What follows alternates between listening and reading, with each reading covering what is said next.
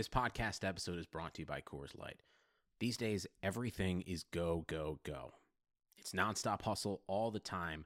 Work, friends, family expect you to be on 24/7. Well, sometimes you just need to reach for a Coors Light because it's made to chill. Coors Light is cold lagered, cold filtered, and cold packaged. It's as crisp and refreshing as the Colorado Rockies. It is literally made to chill. Coors Light is the one I choose when I need to unwind. So when you want to hit reset, reach for the beer that's made to chill. Get Coors Light in the new look delivered straight to your door with Drizzly or Instacart. Celebrate responsibly. Coors Brewing Company, Golden, Colorado. The Chase Thomas podcast. My nephew needs me to record. See, I already hate it. I hate it. All right, hello, and welcome to a late Tuesday night edition of the Chase Thomas podcast. I am still the aforementioned Chase Thomas. Is it aforementioned or aforementioned, John Taylor? I think it's, I've always heard aforementioned. That's what I thought. But I don't know if aforementioned is considered to be incorrect pronunciation or if it just happens to be like a tolerated alternate pronunciation. Well, the reason I just doubted myself as I was doing this intro for tonight's episode is I was listening to another podcast today, actually, on my walk, and I heard them pronounce it aforementioned. And okay. I was like, this person, I would say, is smarter than myself. And they are pronouncing it aforementioned. Have I been pronouncing it wrong all this time? And felt very mortified. So I wasn't sure. Yeah, well, you've come to the wrong source on this because... Who would ever think to come to an editor? The other thing is pronunciation is such a variable thing insofar as where you're from, like what language you speak, like what, like just because it was said one way once upon a time doesn't mean we say it forever, just because. It doesn't really make sense. Like language has to adapt with culture. Is there one word that you always mispronounce and someone gets on to you about it? No one ever gets on me about it. I'm trying to think. I know there are definitely words where it's like I have to like remind myself when I'm going to say them to like pronounce them properly. Like I was going to say scimitar, but no, I remember how to say scimitar. That's just a word that looks like it would be pronounced differently, right? Mm-hmm. I can't say conscientious fast. I always have to conscientious. Yeah, that's one you cannot. I'm a fast talker by nature, and that's one that I will stumble through every time if I'm talking fast. I always blur conscience and conscious. That which is, well, I guess how often does that really come up?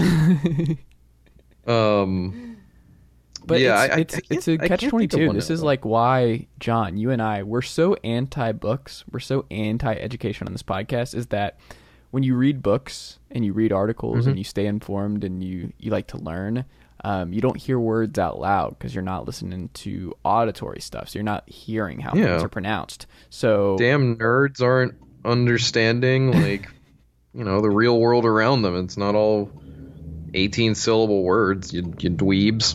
Get out of your books.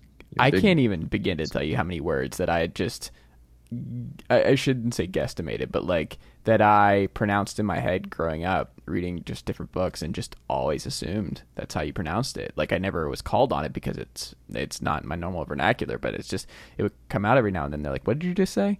I'm like, well, it came up in a book I read 12 years ago. Speaking of books, John. Yes. I'm reading Origins by Neil deGrasse Tyson. Have you read that? No, I have not. Okay. I feel dumber every page. Okay. It's going to be a long read for me because I am literally pausing every page to Google what he's talking about with certain things. Where I'm like, don't know what that is. Let me go search that. All right, back to my paragraph. Okay, back to the Google search. Is it one of his books about physics and space-time and whatnot? Yes. Okay. Yeah, well, that stuff is very hard to understand for pretty much anyone. I mean, there are only like so many people who have like PhDs in that stuff. What does it mean that like Bill Nye's was a breeze, but Neil deGrasse Tyson's is a lot more of a slow read? That Bill Nye's used to writing for one audience, and Neil Tyson deGrasse is honestly kind of boring. I don't really dig his whole thing. It's very much a lot. Yeah. It's like a nerd herd happily. Nerd happily. Nailed it. Are you reading anything right now outside of your New Yorker backlog? No, my New Yorker stack continues to stare me in the face, and it keeps growing. It's great. Other than that, no. I really should find some interesting reading to do, though, beyond the New Yorker, because they're only, especially because now I've hit like May. I just got through March and April of 2020, and I got through it in about 2 days, and I did that because I mostly skipped like 4 or 5 entire issues because it was pretty much nonstop coronavirus. Mm-hmm.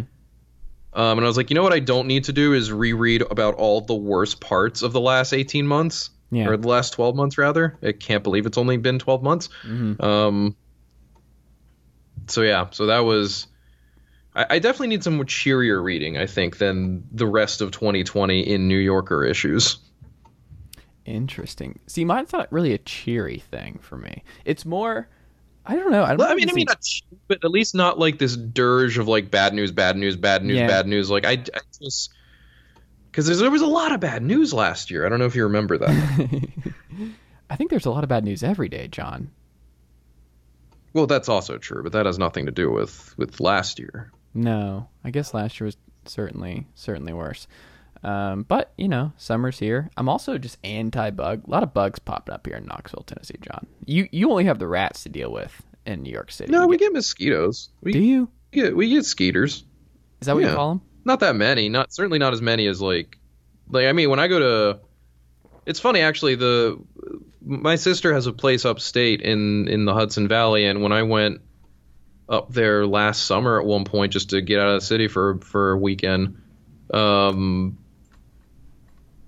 what was I going to say? I got so many goddamn mosquito bites up there. I have no idea why they were just all up there. Like never in the rest of my time living in New York, if I had that happen, they were just like bit to death. But like, you know, I'm sure down where you are, like that shit must be endless. It's weird. I've never really been bitten by mosquitoes. They're all around, but they've never really posed a lot of problems for me. Well, that's good. That's good for you. Is it good? What does it say about me that they're not interested? What Nothing. Did I do It just says that you don't have to deal with mosquitoes. That's a good thing. You're blessed. You are blessed. It truly is the little things. This brings it full circle. No more bad news in this podcast. We're going to spin everything positive. The lack of attention that I draw from mosquitoes is actually good. It's great. It is great. Congrats. I'm proud of you. Man. Hey, good job. I'm proud of myself. I did absolutely nothing, right. And sometimes that's all you can do. Sometimes that is all you can do. In happier news, no, I'm just kidding, John. Yes. This is a Major League Baseball podcast. We can't start off with the happy. We can't go happy with Major League Baseball. No, we have to start off with the Oakland A's, or Oakland A's, as I now refer to them as. We've seen this play out before, right, John? City says, we've done all we can. And then puts pressure, like, I guess we're going to explore because City, we've done all we can, wink, wink, to keep the team here. And then they want to see if the city bites and acquiesces to their threats. And if they don't, they're like, well, I guess we'll go, but we did everything we could. We wanted to stay there. We really did. We really wanted to stay in this city, but it was just, it was not meant to be.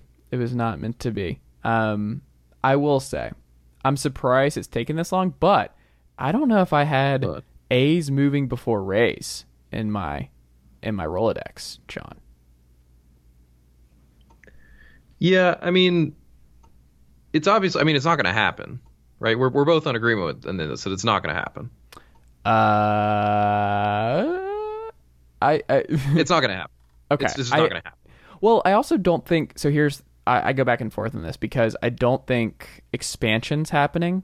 So I think because expansion's not happening and we're sticking with 30, that one of Rays or A's are moving in the not too distant future. I don't know which one, but one of the two are moving. Maybe, but like what city, especially now post-COVID, when we just had a year that destroyed most municipal budgets at every level, What city right now is going to turn around and say, yes, what I would like to do is spend $500 million taxpayer dollars to build a stadium for a baseball team? Well, I think it would be a private type thing, like Mark Davis just. No, that's not gonna. That's the other thing though. When is the last stadium that got built in the United States on majority private money? I don't know the answer to this off the top of my head, but I will guarantee. I'm just gonna look it up now because I will guarantee you it is probably a small number. Because that's the other part of this. Like, they're not going to be able to put enough. How much money does a stadium cost? $800 million? Depends on $1 how billion? much you want to go. How what kind of stadium? Yeah, well, you it's want like to put the new one in Texas just cost $1 billion, right? Basically, the giant barn that everyone watched in the World Series that costs like $1 billion. Who is ponying up $1 billion or even a chunk of $1 billion more than like $100 million to build a ballpark? Yeah. Who even has that kind of money that wants to do that? But on the flip side, especially when you just Oakland get the city to pay for a portion of it and then give you tax breaks on the rest. That's why this is not going to happen. Because no one is when is the last time a major North American professional sports team relocated? Actually, that's a dumb question because there are many leagues. So when's the last time a major league team relocated? Technically speaking, the Expos to DC, right? Mm-hmm. That's going on 20 years ago now. Mm-hmm. And that MLB like engineered that to happen. And it only worked because, well, like I said, they engineered it to happen because they had an owner in charge in Montreal who could make it happen. Like, because they basically an owner in charge, they own the Expos. They could just do that if they wanted to. Like, it's the man who owns the Expos, Lewis Wolf. He's worth $1 billion. He's worth over $1 billion. Why is it like I know I just said like building a stadium is not something some one man can do alone, but certainly he has enough rich friends, or certainly he can raise enough private financing on his own to build the A's a stadium. If he wants to own the Oakland A's, why doesn't he want them to stay in Oakland? Why leak it? I think it's just a leverage thing where they're like, yeah, it's a leverage thing, but it's like that's not really a sign that you care about the Oakland A's here, right? It's a sign you just want the city to build you your stadium already. Well, I think in an area, by the way, that people, if I've seen people from the Bay Area on Twitter take note, is not accessible by public transit, or at least not easily accessible by public transit. Which is also something that just should not happen at this point in time. Like, not even speaking purely even on an environmental level, but just from a pure baseball fan level. You want to build a stadium where you can't take a train to, or you can't walk to, or put it in an area where you just can't get to except if you drive? What message is that sending to fans too? I mean, none of this sends any good message to fans, but just in particular, I don't know. I think Oakland just is used to this now, right? Like, this is just par for the course. Like, they've been this is just what has happened. Yeah. Excuse me. This is just what has happened with this franchise for the last forever. Nothing is ever done in good faith when it comes to the Oakland Athletics and their ballpark situation, their money situation. I'm not saying that the team necessarily acts in bad faith. I'm saying that everyone involved in the operation negotiates and acts in bad faith. Like, everyone involved. Like, no one is honest about this. No one is straight about it. It's all just, it's all just using the team just as a piece of leverage, almost like a weapon pointed at the city of Oakland and the fan base itself, just to be like, if you don't do what we want, they get it. They basically are using the A's as hostages. And so it's like, but this has become just goes on commonplace forever with sports owners in the United States, right? This is just par for the course. Like, this is what they're going to do. This is just how it works. But it's just frustrating that the person in charge of the A's does not care about them enough to spend more money on a roster that is already very good, and with just a little more money, just any amount more money, would be guaranteed one of the best teams in baseball, or at least in constant contention, as opposed to this weird, like, painful fluctuation the A's do every year for a period of time, and then never get past the division series anyway. Like, do that, or at least this man doesn't want to spend to do that, nor does he want to spend to help replace the decrepit, hideous, awful stadium they play in that is unsuitable for a professional sports team. So why is he own the A's? Shouldn't the person who owns the A's actually care about the Oakland A's and actually like be invested in them being good beyond giving them crumbs from his personal fortune? In a perfect world, yes, John. In a perfect world. So that's the thing. It's like that's why none of this is happening though, because like it's just no one is going to fall for this point, because I do think people have realized or started to see through this at this point that, hey, no, this is how this scam works. Don't give into it.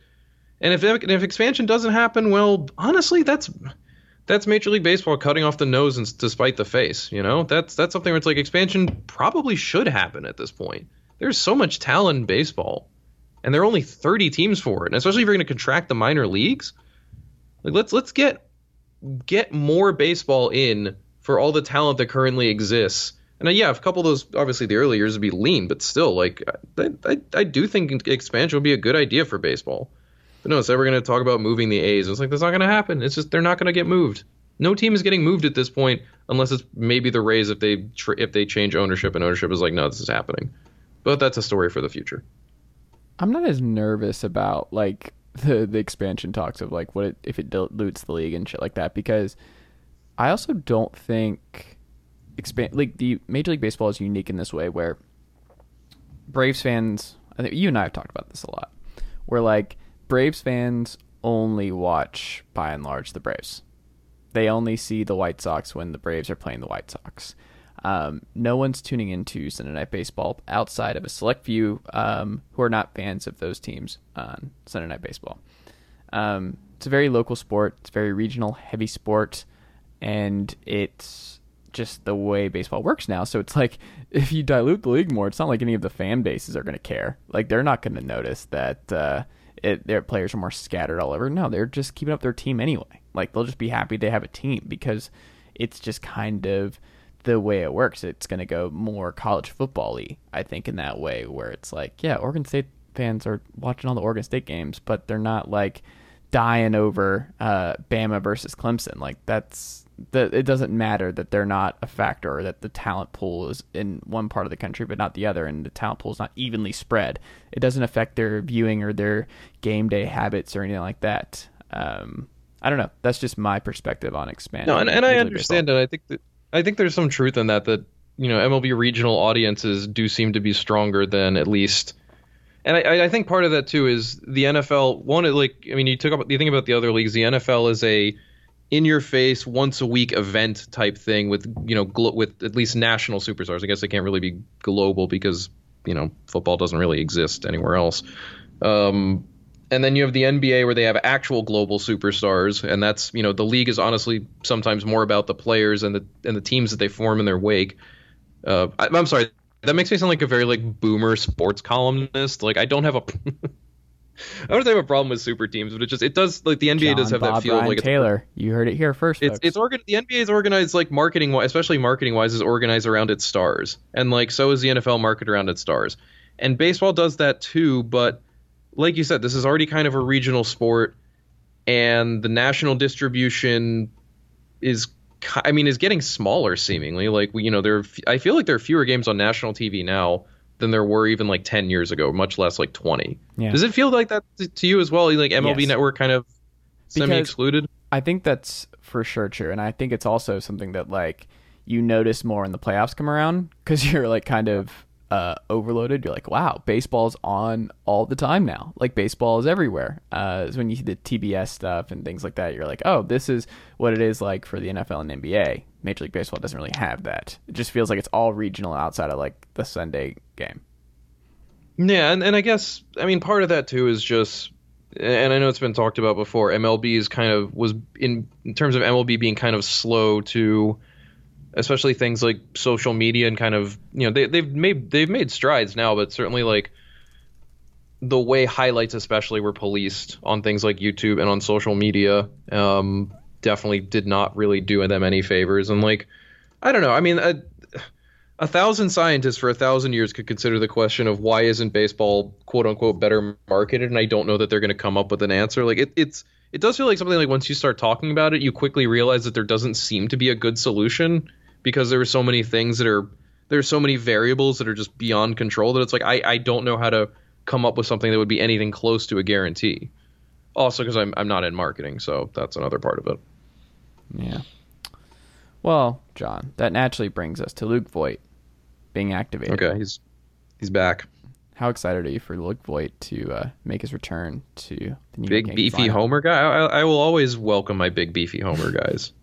And he's one of the bigger, beefier ones, especially now that Vlad Jr. is not as beefy, which is good. Vlad Jr. is slimming down has very clearly helped him tap into his, actual Vlad Jr. self. But Voit, so I appreciate Voit's just his strong ox self, and that's always fun to see. I love my big beefy homer guys. How much of a difference does he make early on for the Yankees lineup? I mean, a lot, obviously, just in regards to. I mean, first of all, you talk about a guy who, as weird as it sounds, say led the league in the 60 or led the league in a 60-game season in home runs. Like, obviously, caveat, led the league in home runs last year. Huge bat in the middle, especially to be a guy behind, especially with Giancarlo Stanton hitting the way he is, like to be the guy hitting behind him and being able to drive him in. I mean, this is a dude who has like a career now with the Yankees, and I just love this. 144 OPS plus with the Yankees and a 93 OPS plus with St. Louis. That's just remarkable. It's remarkable how Brian Cashman does this nonsense. God, what an annoying general manager he is, truly. That's the thing. If you're not a Yankees fan, goodness gracious, you want to just get out of my face with that nonsense. But sorry, he really full Red Sox here. I like it. He just really is one of those Yankees players, or where you're just like, how the hell? But what I wanted to note too is that first base has obviously been a huge problem for the Yankees. They tried Jay Bruce there, and he was so bad he retired. They've tried Mike Ford there, but Mike Ford pretty clearly seems to be a quad A bat at this point. They played DJ LeMahieu there, but then obviously that forced them to use Rougned Odor. Now that Rougned Odor is hurt, they can't use LeMahieu there anymore. So, I mean, add it all up, first baseman for the Yankees were hitting, and this is all pre-Voit, obviously, 150, 250, 244 in 144 plate appearances. That is a 494 OPS plus. Sugar Ray Leonard, Roberto Duran, Marvelous Marvin Hagler, and Thomas Hearns. Legends, whose four-way rivalry defined one of the greatest eras in boxing history. Relive their decade of dominance in the new Showtime sports documentary, The Kings, a 4-part series premiering Sunday, June 6th, only on Showtime. For the ones standing guard, for the eagle-eyed, for the knights in shining armor, and for all those who support them, we are Grainger, your experienced safety partner, offering supplies and solutions for every industry, committed to helping keep your facilities safe and your people safer. Call, clickgrainger.com/safety, or just stop by. Grainger, for the ones who get it done. Or sorry, not OPS plus, just regular OPS. 494 OPS plus would be awesome. Just a regular 494 OPS. That's horrible. And Voit, if he's healthy and if he's anywhere near the Luke Voit we've seen, will obviously change that. So that's enormous. That is the weakest performing position in their lineup instantly getting improved. Now, granted, the Yankees have some other problems going on there too. Left field has been a mess because of Clem Frazier's slump. Shortstop has not been good because Gleyber Torres has been slumping. LeMahieu has been slumping. Let me pause right there. Gleyber. We now have a lot more at-bats. We have a lot more evidence. We have a lot more data. Is it safe to say 2018, 2019 Gleyber is never coming back? I don't know. Like, it's... I mean... On the plus side with Gleyber, like, and it's granted, it's a lot of silver linings to gray clouds or whatnot, or it's a lot of, you're looking for a lot of slim positives, so to speak. The thing with Gleyber is he's a patient hitter, and he is still showing that patience. He still has a walk rate that is in the 80th or the 79th percentile, by StatCast rankings. He's not striking out that much. He doesn't chase pitches. But the worrisome thing, and you were seeing it last year too, he's just not hitting the ball hard anymore. His hard hit rate is roughly the same as those early years, and especially the expected stats just show like a lowering of just. It's just strange. He's not finding the barrel anymore, and what I find interesting is that correlates with all the extra walking. And this is something I noticed too. He went from crushing fastballs to just getting destroyed by them, and I don't understand what's going on there. I don't understand how a guy who could easily hit 94, who could easily hit 95-mile-an-hour fastballs as a 20-year-old, all of a sudden, only 2 years later, can't hit them at all. Especially when he's hitting well, or at least reasonably well, against off-speed pitches and breaking stuff. It's not like he's getting destroyed by everything. He's just not producing on fastballs. So I don't understand why that is, because I'm not a hitting coach. I wouldn't be able to break down his swing or anything, but like that at least leads me to believe that this hopefully is just a matter of working his way through an adjustment maybe. I'm not sure, because it just doesn't make sense otherwise, unless he's had an injury this whole time that he has just been hiding, and it's kind of hard to imagine that would still be the case this long into it. Yeah. Well, we'll see. We'll see what happens there. Your guy, Byron Buxton, hurt again. The Minnesota Twins having a really just a season from hell early on. Yeah. Yeah, if you want a good breakdown on that, Jay Jaffe wrote about it for us on Fangraphs, and actually, leading off with Buxton's injury and what a bummer that is, especially because it's the same or similar, if not the same injury that Luis Robert suffered that knocked him out for the season. I think they were saying initially after this is going to be at least several weeks, and yeah, man, does that bum me out. I just wanted a healthy Buxton. Like, this was what it was going to be. That everything you saw was that. That's what he was just going to keep doing, because he's that good. He's that good. Ah, man, this bums me out. I just need a minute here. Okay. But yeah, the Twins, they have real big problems. They're just not hitting consistently. The outfield is a total mess right now. They lost Kirilloff on top of Buxton. Mm-hmm. They just called up a prospect, didn't they, today? Trevor Larnach. Yes. I mean, yeah, they have now, but I mean that's and Nick Gordon. I mean, those aren't necessarily desperation call-ups, but it does show you that the Twins are having to burn through a lot of their minor league depth right now, because not only have guys not performed, but they've had so many injuries to deal with, really on both like long-term injuries and then just these constant small injuries that have just forced them to use guys over and over. Like Sano has missed time, Donaldson has missed time, Simmons has missed time. Buxton is obviously going to miss a lot of time. Sorry? Shannon Stewart's not picking up his phone. Yeah, and you're not going to get a hold of. Oh my God, I can't believe I'm going to fail to remember a Twin. I was going to say Gary Gaetti, but he was never an outfielder, or at least he wasn't an outfielder in that time. Are you going to go Torrey Hunter there? Yeah, I guess I could have said Torrey Hunter, but that's not a guy. I'm thinking more of like a. Ooh, I just need to do this real quick. I'm just going to randomly pull up the 2001 Minnesota Twins and find one of the backup outfielders. Hold on, because this is gonna be great. Bobby Keelty. There we go. That is a good one. Dustin Moore. That one felt really good. Oof. Let's remember some Quinton Twins McCracken was on this team. Let's go. Matt Lawton. That's a great Twin to remember. Was Brad Radke leading that rotation at that time? Was Brad Radke leading that rotation at that time? Damn right he was, alongside Joe Mays and Eric Milton. Oh, you'd love to see it. This is an incredible guys rotation. Mays, Radke, Milton, Kyle Loesch, and Rick Reed. Plus, for some reason, 11 starts out of J.C. Romero. Wait, what? Yeah, 25-year-old J.C. Romero was on the 2001 Twins and made 11 starts for them. Oh, wow. Yeah, it's really random. That's Hector really Carrasco was on this team. Bob Wells was on this team. You don't see that much anymore? Like, middle relievers between the ages of 33 and 37. Those guys are gone. What happened to them? They wanted too much Bob money. Wells. Where are the Bob's Wells? Where are they? Where's Bob Wickham? Yeah, where's Bob Wickham? We're all the old veteran relievers.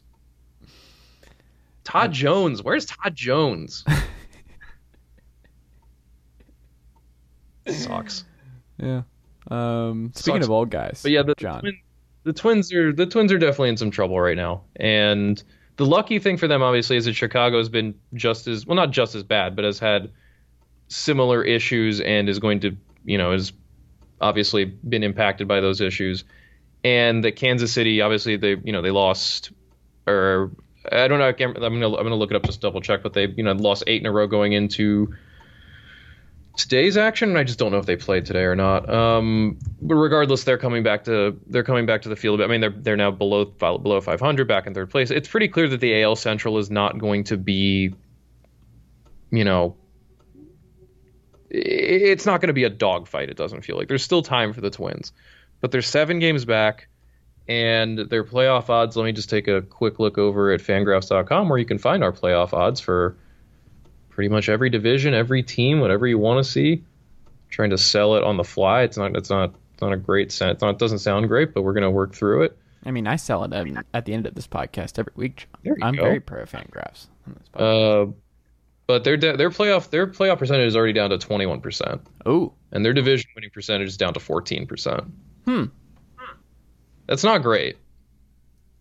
There's time to pull this around, but it needs to happen now would be ideal, because this hole can't get much bigger. If you're in double digits by Memorial Day, you are in serious trouble. Yeah, that. And then what's going to be really interesting to see is if the Twins are down by that much, come the deadline, especially. Are we going to see guys like Josh Donaldson go on the trade block? Kenta Maeda? Michael Pineda? Nelson Cruz? Wouldn't that be something? I mean, it's not going to happen. But I think that would make the Twins would definitely be a semi-interesting seller for sure in terms of what they could offer. But it's mostly veteran talent that they wouldn't get a whole lot back for is the only problem. I mean, the Twins becoming sellers is a very interesting development. Far more interesting than the Indians. I mean, I'm not saying it's going to happen, but just that they, like I said, they need to turn it around soon, or else then we are actually seriously going to be talking about it. Because that would be bad. It would be bad. Speaking of bad, Albert Pujols, his future, I would say is not great in Major League Baseball. I mean, his future is pretty cool. He's a guaranteed Hall of Famer and a multimillionaire. Oh, for sure. But his actual playing and going out and oh no, yeah, that just sucks. Just to go out like that that sucks. I mean, I get it. Like, as far as I understand it, the story is that he approached the Angels front office about not getting playing time, and that they all agreed that this was for the best, right? That they were going to release him to let him try to find another team. Mm-hmm. Okay. Yeah, that's a brutal way to go out, if only because I think Pujols is going to find very quickly that no one's interested. Yeah. Like, no one at all. I think the most he's going to get is an offer from the Cardinals to come there, sign a one-day contract or whatever, retire a Cardinal with the promise that we'll retire your number, we'll put you in our hall of whatever the hell, who cares? You'll become an icon here because you still freaking are somehow. Which is crazy, because you think like young Cardinal, what attachment do young Cardinals fans have to Albert Pujols? I guess maybe it's for the best. He only exists as his perfect avatar. Regardless, I would imagine but that's probably an offer on the table from the Cardinals whenever. Yeah. I'm sure they told him, once you decide it's over, come talk to us. Give him the Tamba Hali treatment. But what team in baseball needs an old, immobile first baseman DH who doesn't hit well? Yeah, I would say if there was a universal DH this year, he has a shot. Yeah, I mean, maybe, but it's just not. You got to think about the bad teams, You got to think about the teams that have nothing to lose, and they're just like, let's make some gate money by just having Pujols in the lineup. But but that's the thing. No one is going to pay money to come see 41-year-old Albert Pujols hit 250-foot pop-ups. Well, people are. Will Leach, it's literally his launch day for his book, How Lucky That You Should Go Order on Amazon. Let's not take shots at Will and how he spends his money to watch 41-year-old Albert Pujols wherever he's playing. But the point is, aside from delightful people like Will, who is insane, no one is going to want to go see old Albert. It'd be like going to see old Willie Mays. It's just depressing, and it's much easier, obviously, now for that to get around to be like people. I mean, this is the other thing. It's not like we're talking about like this is a sudden fall off for Albert Pujols, and like he's all of a sudden bad, and we're all like, how did this happen? Superman lost his powers or whatever. No, he's been terrible for like 8 years. Yeah. He's been bad for a long time. Like he has not been himself since he left St. Louis. And so like I don't think there's any group of people other than Cardinals fans who really have any desire to see him. Like I think Cardinals fans would be the only fan base that would be excited for him to come back. Unless it's like, and he's also going to be playing regularly, at which point they'll all go, wait, what? Because that's also going to be the dividing line. No one wants to watch Albert Pujols play for their team at this point in time because he's not good anymore. There's nothing left in the bat. I think and he doesn't Cubs offer fans anything would like else. To sign him just for this year, and when Rizzo needs a day off, put Pujols in there. No, that's so. If the Cubs do that, that's all about the publicity. And I also do think that Pujols is one of those guys who would just be like, no, I respect the Cardinals too much, like, yeah, or something. I don't know, maybe, but like I just Derek Lee didn't. I think what might happen is, or I think what could happen is he's probably gonna have to wait for an injury, and an injury to like not like a star, because I think the teams that lose stars probably have better ways to deal with it than Albert Pujols, but like a semi-useful like backup first baseman to get hurt, maybe. I don't know, but the minor leagues are full of those guys. Regardless, I think he needs injuries. I think he needs a roster to get thinned out. Because I don't think any of the bad teams are going to bother with him, because they're going to be like, what's the point? We know who you are. You're bad. Why do we care to give you a shot? Like, what gate revenue? Like, it's a pandemic season. Like, no one's like, we're not going to get full gate revenue. Who cares? It's not like people are going to come to watch your crusty ass. It's a little much, but you know what I mean. Man, that was rough. Speaking of rough, the Braves bullpen bringing back Shane Green this week. Oh, okay. Has it been rough? I have not been keeping up with the Braves bullpen. Oh, well, you're missing out on a treat, John Tayler. It doesn't, from the way you phrased and said that, no, it does not sound like I'm missing out on a treat at all. No, but it's okay, because Huascar Yanoa is such a delight that... I don't know, I mean, I'm looking at the Braves bullpen right now. His numbers seem fine, except for Josh Tomlin. And, well, if you're expecting good numbers out of Josh Tomlin at age 36, I don't know what to tell you. AJ Minter is a terrifying specimen. I mean, is Sean still Newcomb's gone. Chris Martin. Yeah, I mean the Smith, bad parts of that bullpen are bad. Yeah. Like the Jesse Biddle, Jacob Webb, Grant Dayton. Jacob Webb, I don't want to talk about. Not Jacob. Oh Webb yeah. guy. Oh right. 'Cause he was right. Yes, that was very, very silly. This is an anti-Jacob Webb podcast, John. The bad parts are bad, but like Smith, Minter, Matzik, Jackson it's all right. You can have it. Do work. I mean, I'd like to add one guy to that. You want it, John? You can have all three. We'll trade three for three. I'm not gonna lie, a few things. One, Will Smith, Josh Tomlin, AJ Minter, Tayler Matzik, and Luke Jackson. That is an incredible combination of Georgia names. Number two, how many guys that look like them have you seen in the greater Atlanta area in your time there? AJ Minter types I see a lot more here in Tennessee. Will Smith, for sure. Luke Jackson was more in college.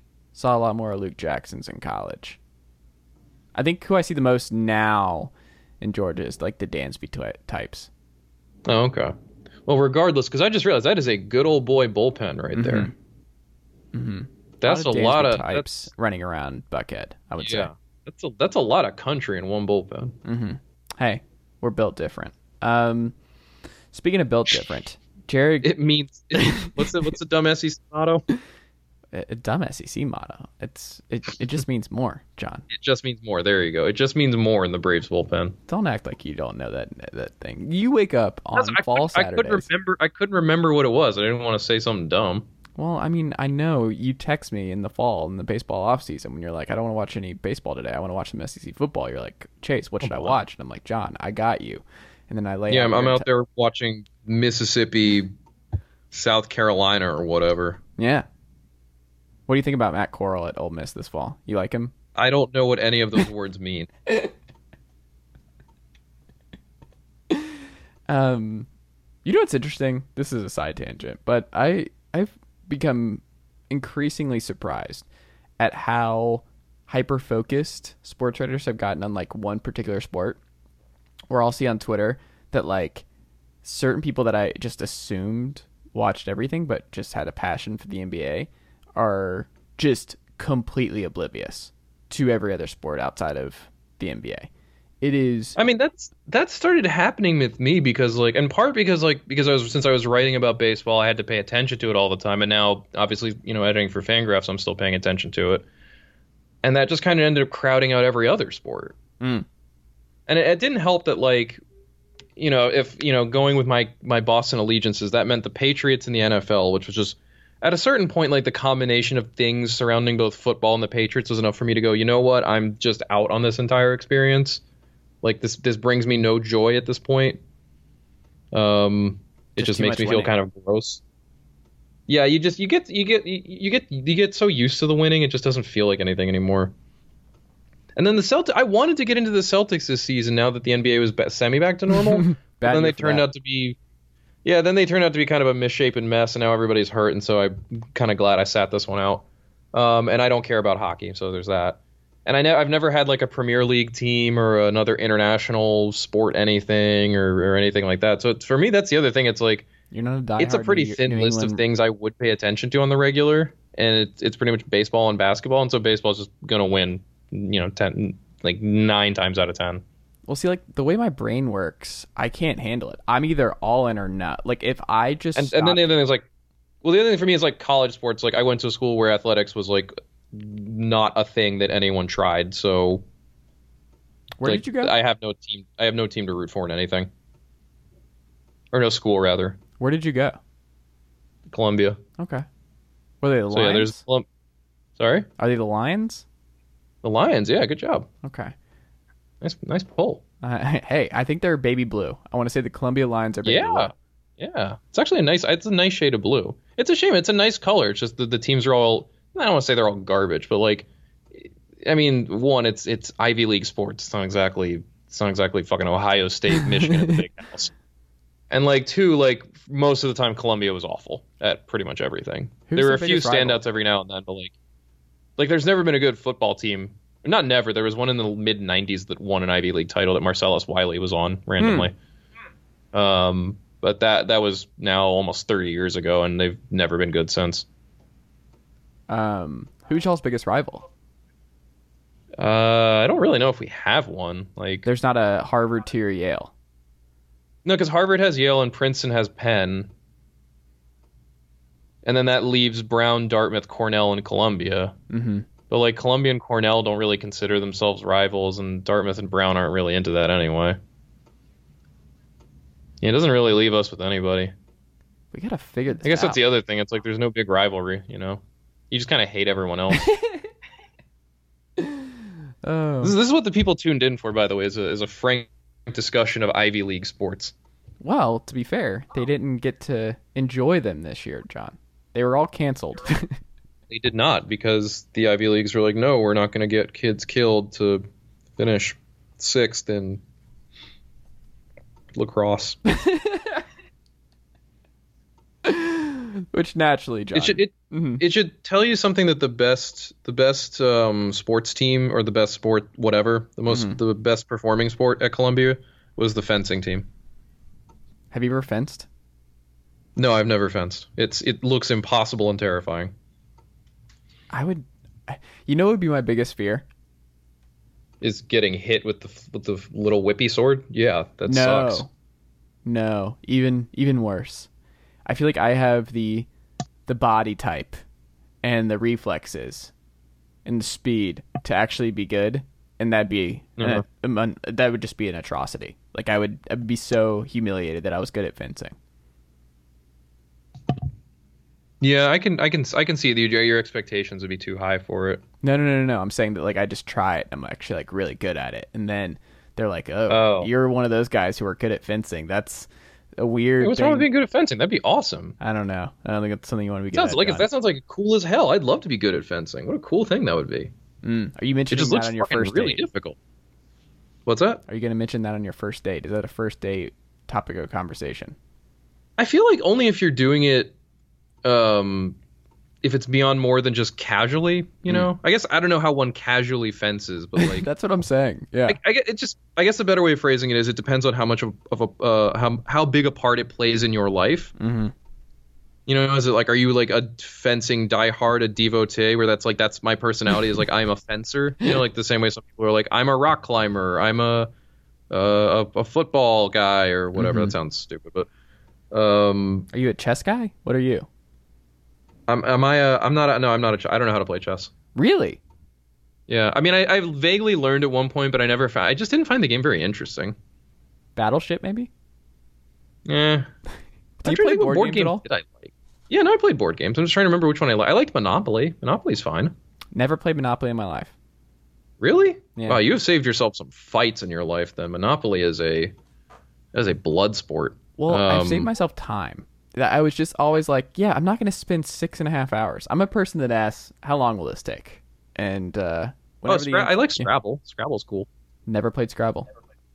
Okay, well, you're missing out on the words. I don't think we had board games growing up. Like, I had chess. Oh, okay, well, that's... Like, that was it. Like, That's we your- didn't have board games in our house at all. And then I've met people where, like, no, we had board family game night all the time. And, like, I've met so many people like that. I never did the family game night. Okay. Well, I'm glad that is the case because I only played board games in, like, school or at, like, at, like, friends' houses or at, like, summer camps or whatever, stuff like that. I did wish growing up that I was a Magic the Gathering guy. I wish I knew what was going on because my next door neighbor, who's older and cooler, was really good at it. And they would go to Magic the Gathering like duels. And I was like, that looks cool. Those cards look cool. The funny thing is that game seems like very expensive because the cards themselves are very expensive. Oh, are they? Or apparently like some of them are like super rare. I don't know. There's like, it's both like a game and a collector's industry. It's kind of, it's the vibe I kind of get. I would not know. Yeah, I don't know what kind of guy I am. Well, we'll report back next week, John. I'm a memes guy. That sounds terrible. I don't want to be a memes guy. You're kind of a Simpsons guy. That's one of my interests. Yeah. It's one of my passions. Okay. Never. You would hate to know that I've never watched an episode of The Simpsons. No, that's fine. I know plenty of people who never watched it. I love American Dad though. I've seen every episode of that. That show seems alright. American Dad's good. It's a good show. Speaking of American Dad, everyone's American Dad. Jared Kelenic getting promoted for the Seattle Mariners after just that didn't make any sense. He's not an American dad. John, it's the way I was doing this lead. Like it was seamless. Yeah. People were just like, I guess he's an American dad, and we didn't know. No. People aren't going to call me Sorry, on that. continue. They're not an audience here. Sure there is. Kelenic, though, after just a very easy breezy last year with the Seattle organization and just an easy breezy offseason for the front office in Seattle, Kelenic getting promoted for the Mariners. Are you excited? Do you think he's going to mash right away? I mean, I don't know about right away. Nobody ever mashes right away. The thing I always point to when people ask, like, do you think, like, or not once people ask, it makes me sound like I'm some prophet on a mountaintop that people go to seek out. But, like, whenever I talk to people about, like, top prospects or whatnot, and, like, what are they going to be when they get here? I always like to point out that, like, the first season of Mike Trout's career, not his all-star rookie of the year season, but the 40 games he played in 2011 and 19, he hit 220, 281, 390 for an 89 OPS plus. And he struck out three times to every walk, which actually he kind of did for a bit, but now does way less. Granted, that's 19 years old from Mike Trout. That's kind of the point. It's like that's Mike Trout. That's the best player in the goddamn world, and his first 40 games are ass. And like, yeah, sure, he was 19, and Jared Kelenic is not 19. I don't think he's 19, but it's hard. The game of baseball is very hard. And I don't want to predict anything with one way or the other with regards to how a guy's going to do. Especially because I haven't seen Kelenic hit or play. From what I've read, he's a fantastic player. I know he was number 5, I want to say, on our Fangraphs Top 100, which you should go check out and read Eric's blurb on him if you'd like to learn more about him. I wonder, though, I mean, I feel bad for the guy in two ways. One is that there's, I imagine, going to be a fair amount of pressure on him immediately. I don't think it's going to be placed on him by necessarily like the fan base or the media, because that's, those aren't exactly giant things in Seattle. I mean, nothing against Mariners fans. Mariners fans are cool. I like Mariners fans. I'm just saying there aren't a lot of you. But whatever pressure I think he places on himself to perform. And then I also feel bad because of all the context surrounding this. This should just be a happy thing that this kid's getting called up. But instead it's in the context of those idiotic, horrible comments the team president made over that Zoom Lions Club or whatever thing, which is the most random way for that to happen, about how, yes, the Mariners were very clearly playing service time games with prospects, and then he gets called up, after 7 games of seasoning in AAA. Oh, now he's ready. It's like, come on, man. We all know what this is. It just sucks for him. The same way it sucked for Chris Bryant. Just have to come up and deal with this, and just to have it just be kind of rubbed in your face that this is how it works, And but so I feel bad for him for that. To be fair, service time manipulation has been solved. Did it get fixed while I was? When did it get fixed? Did I miss that? Oh, when the president was fired. That was it. Oh yes, of course. Yes, that fixed it. That did fix it entirely. That was it. He's got a strong Bryce Harper vibe to me. I like his headband game, like that as a headband wearer myself when I'm out here exercising on these streets. Big chain, big beads guy. Definitely your vibe. Yeah. Speaking of, and then we'll wrap up here, John. Braves fans really hate Bryce Harper, I learned over the weekend, and I just forget this sometimes, just how much they hate him. But there's this weird disconnect with how they talk about Bryce Harper versus I can understand, I guess, everybody has their own just personal feelings towards how other people are and behavior and stuff like that. It's that's more my speed. That's not. They just correlate Bryce Harper's emotion with what kind of player he is, and just the overrated stuff that I see all the time are this guy stinks and overrated blah. I don't understand. Bryce Harper's awesome. He's been awesome for a long time. He's probably on his way to being a first ballot Hall of Famer. He's pretty great. He's been pretty great this year too. I don't understand the way Braves fans talk about Bryce Harper or the people who hate Bryce Harper. It doesn't really make any sense to me.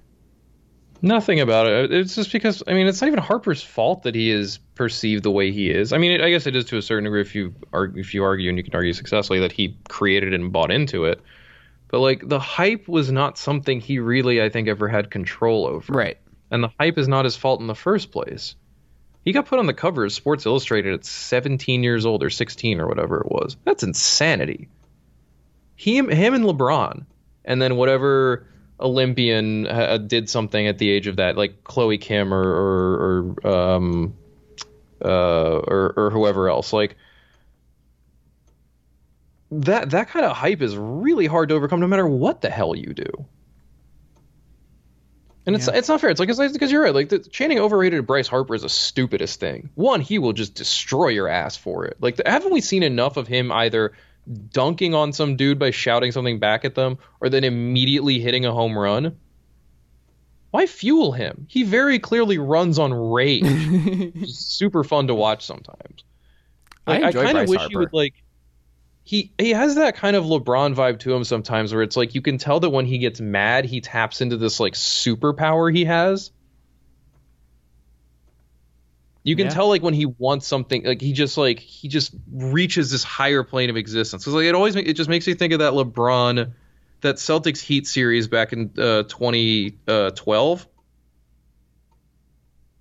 The good job, good effort Heat Celtics series, where I think the Heat were down 3-2 going back to Boston, and LeBron just went Terminator in Game 6. I don't think he smiled once all night.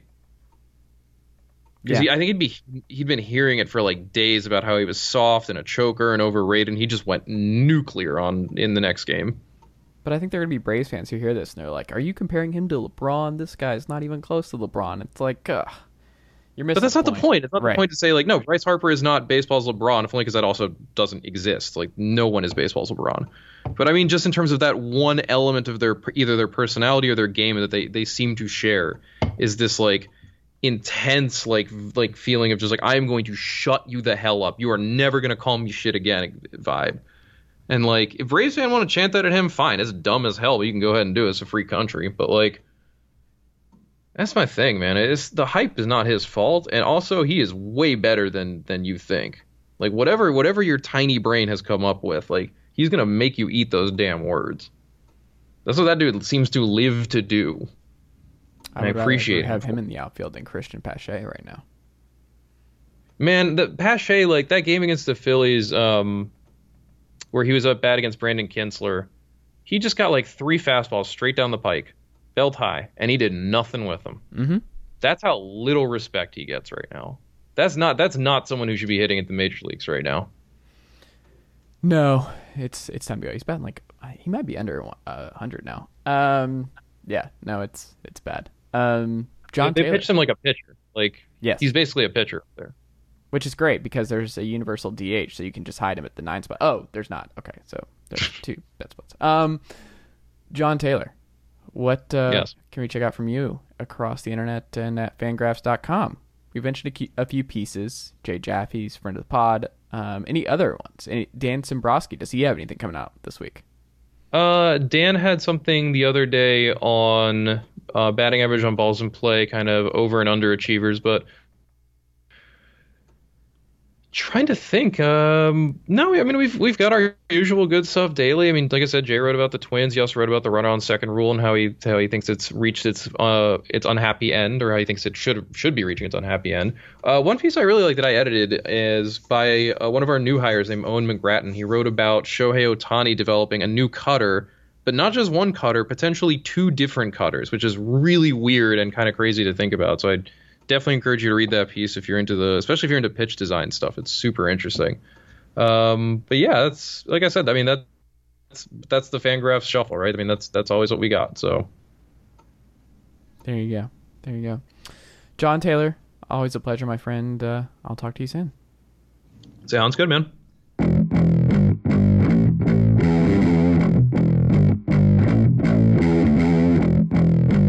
All right, we're back on the Chase Thomas podcast. I'm still the aforementioned Chase Thomas, and I'm joined by a first-timer from CougCenter, a very good Washington State Cougars blog that I check out every single day because I'm a weirdo. I love the Pac-12 because no one else is staying up for the Pac-12, and I've got to do it for America and all my friends to be informed. It's Craig Powers. Craig, good afternoon, sir. How are you?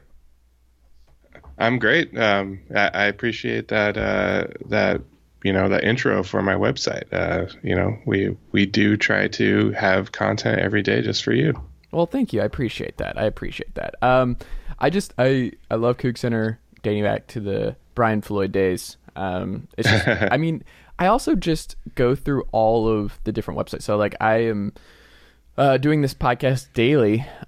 People think I'm joking when I tell them about my daily routine and just my Google Sheets. I don't know if you're like this at all, Craig, but I have just Google Sheets that organize all my different sports, and then there's like a whole college one because that's just a different big beast entirely.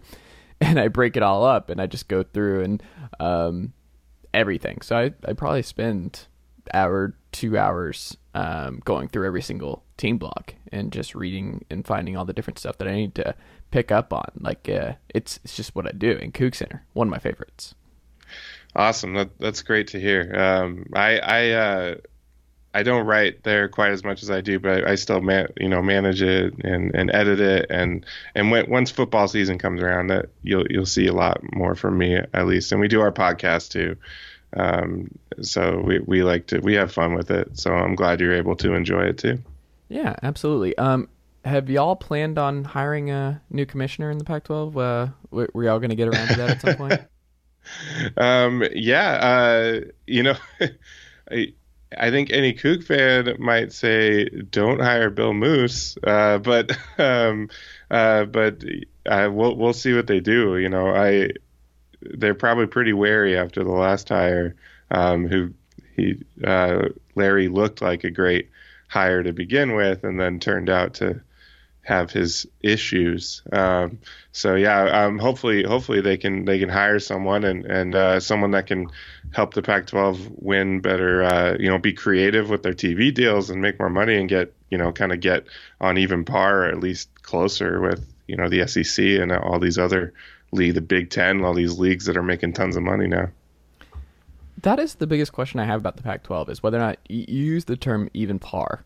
And it's something that on the Thursday college football show here that I just argued with my friend about, because he is just a diehard SEC person and just the SEC dominant, and a lot of it's just location and what high school football means in those states versus the state of Washington, and just the kind of recruits that you can get. It will never be even. College football will never be an even playing field. But I don't know what, I think Larry Scott, two things can be true. Larry Scott did a bad job, and the Pac-12 is always going to be at a disadvantage against the SEC. And I think being on at 10:30, like Pac-12 After Dark, is a great marketing thing, but that's for a niche Twitter audience. That's for a niche group of college football fans. It's not for a national group of people that are like, oh yeah, Pac-12 After Dark, that random father of four says in Nebraska or in Alabama. Like, that's just not on their radar. So when you're not on the CBS 3:30 slot and all your games are on late, recruits on the East Coast, so if you want to get eyeballs there, like, the best chance is just having them on campus that weekend instead of them just tuning in and seeing it. I don't know. I just think it's always going to be complicated, and I don't have an answer. Does that just something that you still think about, or you're just like, it is what it is? No, yeah, definitely. Obviously they're trying, 9 a.m. Local time games, which in Pullman would be a bit of a nightmare because it's such a long trip for most of the alums to get there. But yeah, so they're trying 9 a.m. games. But yeah, on top of the the late starts, it's the fact that they made this bet on the Pac-12 network and distributed them themselves, and it ended up they didn't get on DirecTV, they didn't get on some other major providers, and so there's just kind of like it's a tough network to get, and a lot of the games are on there, so a lot of your like just middle of the road games, so you don't even see those. So the ones that are on Fox and ESPN. So yeah, that random, a lot of us college football fans will just watch a random, you got like Tennessee or Texas Tech is playing Baylor or something in the middle of the day on Saturday, and you're like, cool, I'll watch this. But like most fans can't do that with the Pac-12 because those games are on the Pac-12 network, and most the people that have Pac-12 network are either diehard college football fans or they're just fans of those schools. I've lived around the country and I always had to try to get Pac-12 network so I could watch WSU, and that. So that's the type of people you get. So that the way they distribute the games is going to have to change, I think. And they have to look into different times. If you have one game at 7:30, that's fine. But if you're having, sometimes there'll be 2 or 3 games that late. Like, I mean, you got like half of your schedule is when the East Coast is going to bed. I used to live on the East Coast, and it was rough. Watching Mike Leach teams throw the ball 70 times and you're up till 2 a.m. and like pretty much a guarantee. You can't even go to a bar to watch the game because there's no guarantee the bar will still be open when it gets over. So yeah, a lot of that is tough. But yeah, there's definitely like there needs to be ideas and the different new ways to come up with distributing the games, because yeah, the financial deficit is so large at this point. And you're seeing that not only impact football, but other sports. Like the SEC is suddenly good at basketball and things like that. We saw Nate Oates talk about how he loves how much how much money Alabama football makes because it helps his team. So, it's having an effect trickling down. But so we hope that obviously what other tied into it with Larry is he spent a lot of money just to have like an office in San Francisco and all that. And we could get into that a lot more, but I guess we're here to talk about WSU. Yeah, I don't know. The Larry Scott, like that's it is what it is. It's moved on. Yeah. San Francisco stuff, I don't know if there's really more to chew on there. But your AD, Pat Shon, who is widely respected, across college football and college sports just got an extension through 2026, and I seem to recall his name popping up for bigger jobs potentially, and also just like the Pac-12 commissioner job, right? Mm-hmm. Yeah. So yeah, he definitely popped up. There was Northwestern, and there was a couple others where it not necessarily he was like the main candidate, but it seemed like he was being considered, or he was considering the job, which you can't blame him for doing that, looking around. Yeah, and then obviously the commissioner stuff, that just seems like, in my view, it just seems like something he wasn't like necessarily qualified to do right quite yet, or whatever. But it maybe if that's something he wanted to do, they were looking at him. I don't know, but I don't think he was a serious candidate for that. But yeah, they gave him an extension, and so that's a big deal. Obviously, I think that tells you that he was looking elsewhere, or being recruited to go somewhere else, because finances are tight for almost any school right now, but WSU in particular. So to give a raise of that size, $50,000 a year to Chun is a really big deal. Yeah, I mean, are you happy with him? Is the fan base happy with Pat Chun? Do they want him as their AD long term? Absolutely. Obviously, he's made some great hires. We'll see how Rolovich goes, but the thought process behind Rolovich, I was totally on board with. Kyle Smith for basketball is looking to be a great hire, and among others. And so, and on top of that, he is just as a fundraiser, puts in so much effort and has built a great program. And we really have fundraising going on at WSU that we've never seen before, bringing in bigger donors and turning smaller donors into bigger donors. It's definitely a change from what we've seen before. So we're very happy with him. We'd be pretty devastated if he left. It's kind of how we are here in Knoxville, Tennessee. Danny White, just a fundraising machine. That was like the main thing of getting him in the door. To take this job. It's like, oh, he's a fundraise mastermind at UCF, so this is good. There's a lot of money here. It's just a weird thing. Everything about college football is beautifully weird, because I caught myself where I'm like, yeah, I'm really excited about this guy. He's really good at getting money from older rich people. Really all in on this guy, and it's just a weird thing to be cheering for. Is like, this guy's really good at that skill. Isn't that strange? Yeah, it's very strange. WSU is trying to get a new indoor practice facility built, and we're bonded out completely. We cannot borrow any more money. So he's going to Drew Bledsoe's winery once a week to go check in, and be like, hey, how's the business? Able to cipher off some more funds to the Coug Fund. Out here it's also the wheat growers and the big orchardists, and that's who you're looking at, who getting money from. There you go. In terms of actual on-the-field football stuff, Craig, what can you take away from year 0 of Nick Rolovich in Pullman? Yeah, it's really tough. It's tough to read into anything from that season. A 4-game season, so many, multiple games canceled because of COVID, and then tons of players being out because of either COVID, opt-outs, or transfers, which, kind of the typical amount of transfers that you see with a new coach. You always see some.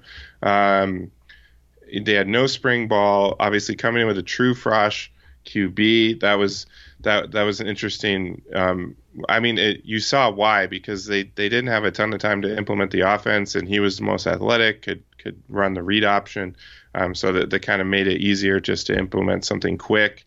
I don't think they were using their full offense. I think a good example of how how many players they were missing is the Utah game, where they jumped out to a big lead and it just completely fell apart in the second half, because they were dressing like the bare minimum of players for that game, and they just ran out of gas. So that's why it's hard to read into it. I will say some things like, it was fun to watch a different offense. That there are similarities in how they line up and stuff, but there's quite a bit of difference in how they find space between the run and shoot and the air raid. So after we were in air raid school for 8 years, it was kind of refreshing just to see see a different offense, see how it works, and another kind of unique one that not a lot of schools use.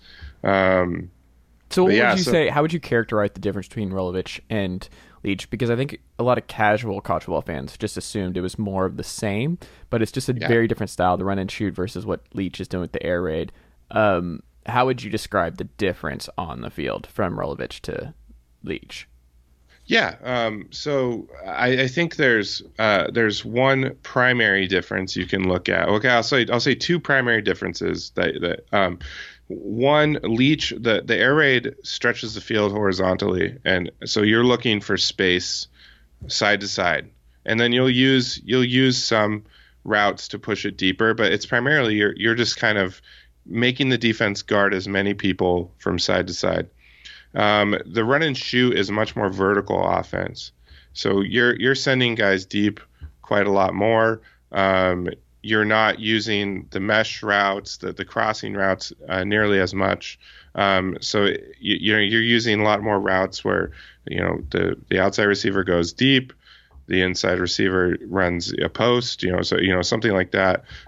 So it's a horizontal versus vertical kind of strategy, and then from a quarterback perspective and a receiver perspective, the air raid. The quarterback is waiting for the receivers are running their routes. They're running the same routes over and over and over again. And the quarterback is there to read when they open up, when they're going to open up, find those soft spots. And with the run and shoot, a lot of the receivers have option routes. And so it's incumbent upon the quarterback and the receiver to read the defense the same way. And the receiver makes the same cut that the quarterback has read. And so it's a much more kind of it's not as much about repetition as it is about I would say like film study and reading the way defenses are played. So yeah, they both use 4 wideouts.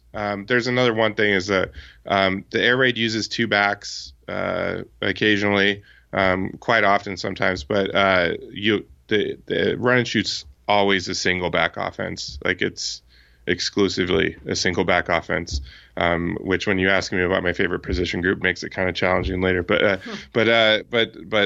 yeah, it's exclusively a single back offense. So you'll see 2 backs come in the air raid, but you'll never see that in the run and shoot. Interesting. It's still early, so it's hard to ask this question, but I still want to ask it based on maybe it's recruiting, maybe it's something with hiring staff. What has Rolovich gotten right, and what has he gotten wrong so far in Pullman? In terms of staff, I think that he is. I think the Dickert hire for defensive coordinator was a good hire. One thing we immediately were kind of took pause with is all of his hires were from kind of other mid-major programs, and so there wasn't a lot of guys that came in from a major program. So from a recruiting standpoint, you're like, okay, are they just going to be targeting these low 3-star type recruits and things like that? And initially it kind of looked like that, but they did a lot better towards the end of the recruiting class last year, and they already seem to be targeting better, more of the recruits that we saw from the Mike Leach time versus, Paul Wolf and other terrible coaches. Yeah, so that was, but I think, of those hires, the Dickert is a real nice hire. I think he's a talented defensive coordinator.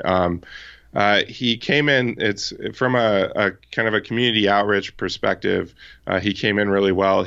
This is obviously pre-pandemic, but he came in and he went to bars in the Seattle area where most, like 70% of WSU alums live in the greater Seattle area. And just said, hey guys, I'm at this bar for the night. It's like a Cougars bar. I'm at this bar for the night. why don't you come on down and it's the tab's on me for the night. And so people saw that, they liked that. Obviously, Cougs will always appreciate a free beer, and so that part he did with that.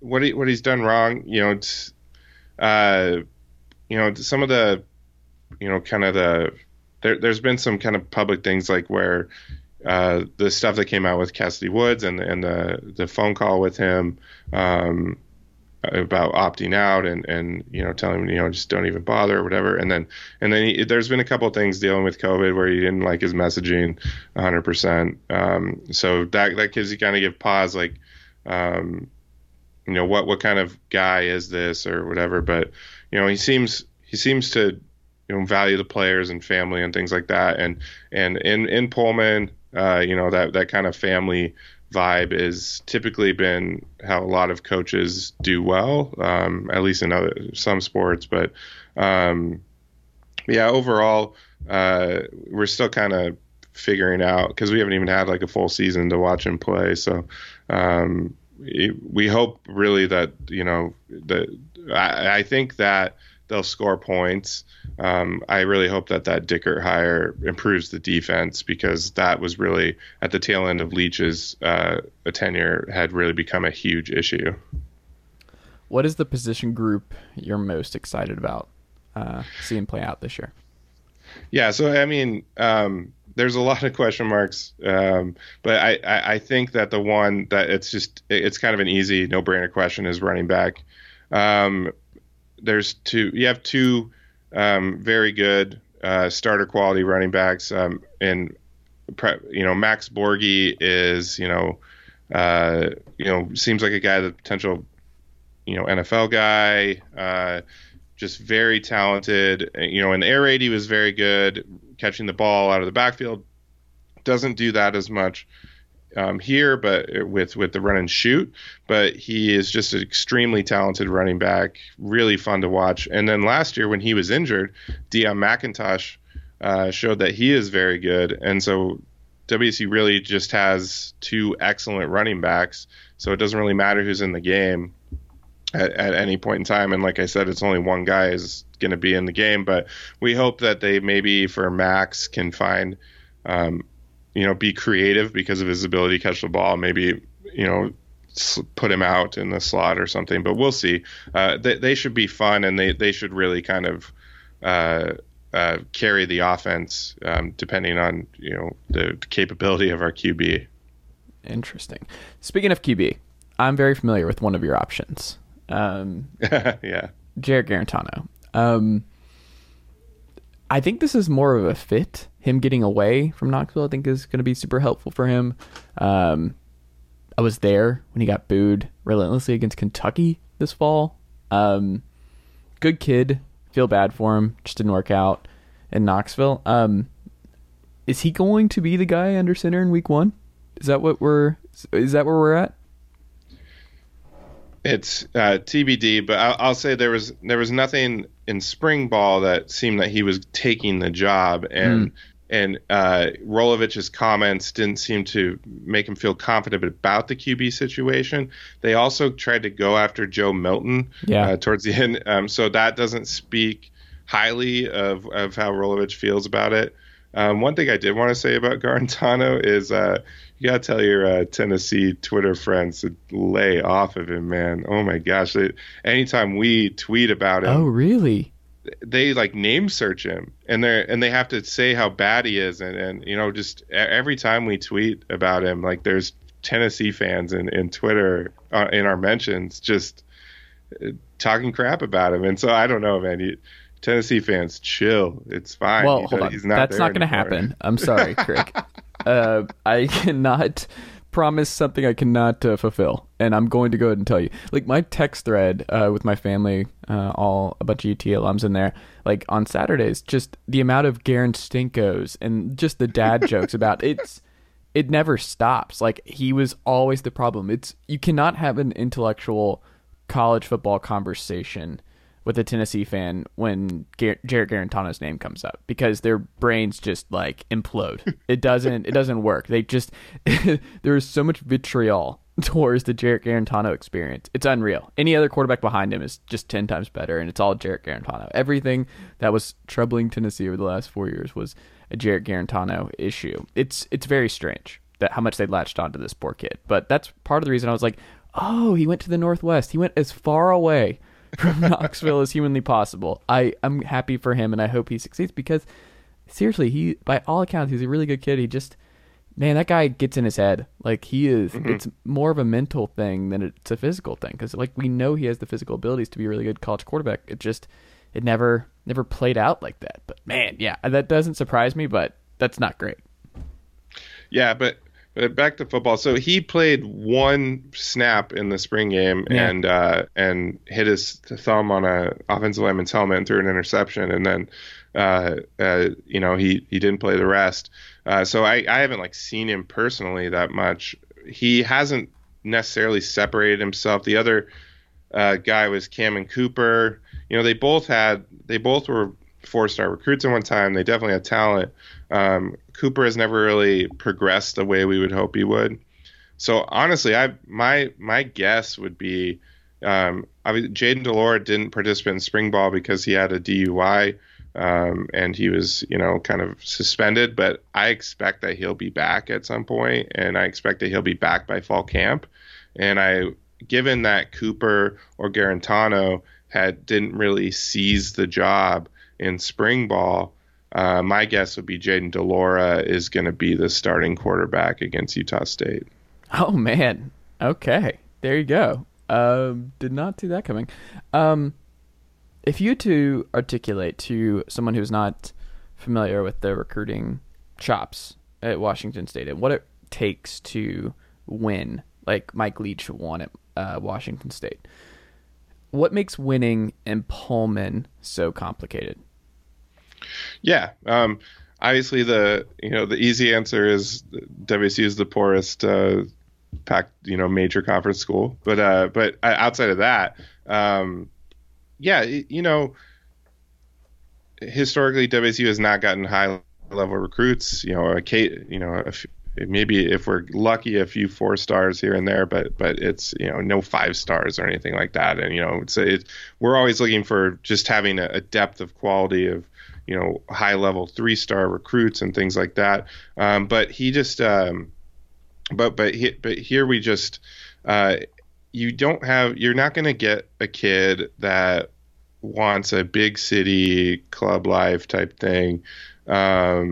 You're going to, what coaches that do it well sell kind of, they either sell that you're going to, your talents are going to be amplified. So with Leach, it was, especially with wide receivers and quarterbacks, like you're going to be able to show what you can do because you're just going to get so many reps. And then at the same, on the defensive side, they were able to, like we're playing fast and we're going for turnovers. They call it speed D, which is what Alex Grinch says still at Oklahoma. But so it's, so you kind of have to find, a coach has to find that niche that they can recruit to. A lot of coaches go to the family aspect, and you're seeing Rolovich go to that. It's because Pullman is it's like a tight-knit community. It's a small town. People, WSU alums love it. Like we have fond memories of it. We always want to go back and everything like that. But it's hard to articulate that. And I think not being able to get players on campus has been rough for Rolovich's staff. That's really you can sell players differently. And because you hear, if you grow up in LA or whatever, you might run across some, UCLA or USC alums are like, oh yeah, Pullman is this crappy little town. We had to fly into Spokane and we drove down, 75 miles and then there wasn't anything to do or whatever. But when you're in Pullman, you can see its charm and all that, and its positive aspects. And if you're like a kid that loves those kind of that close knit and family, and you value that type of stuff, you can get that feeling in Pullman. You see coaches, you see it. The basketball staff right now is recruiting out of its mind, and they're selling that really well. And again, so you just have to have like, you have to find a niche to recruit to. And I think you have to have a style that, like you can recruit to. So like, you can't just be like, they're never going to be like recruiting, a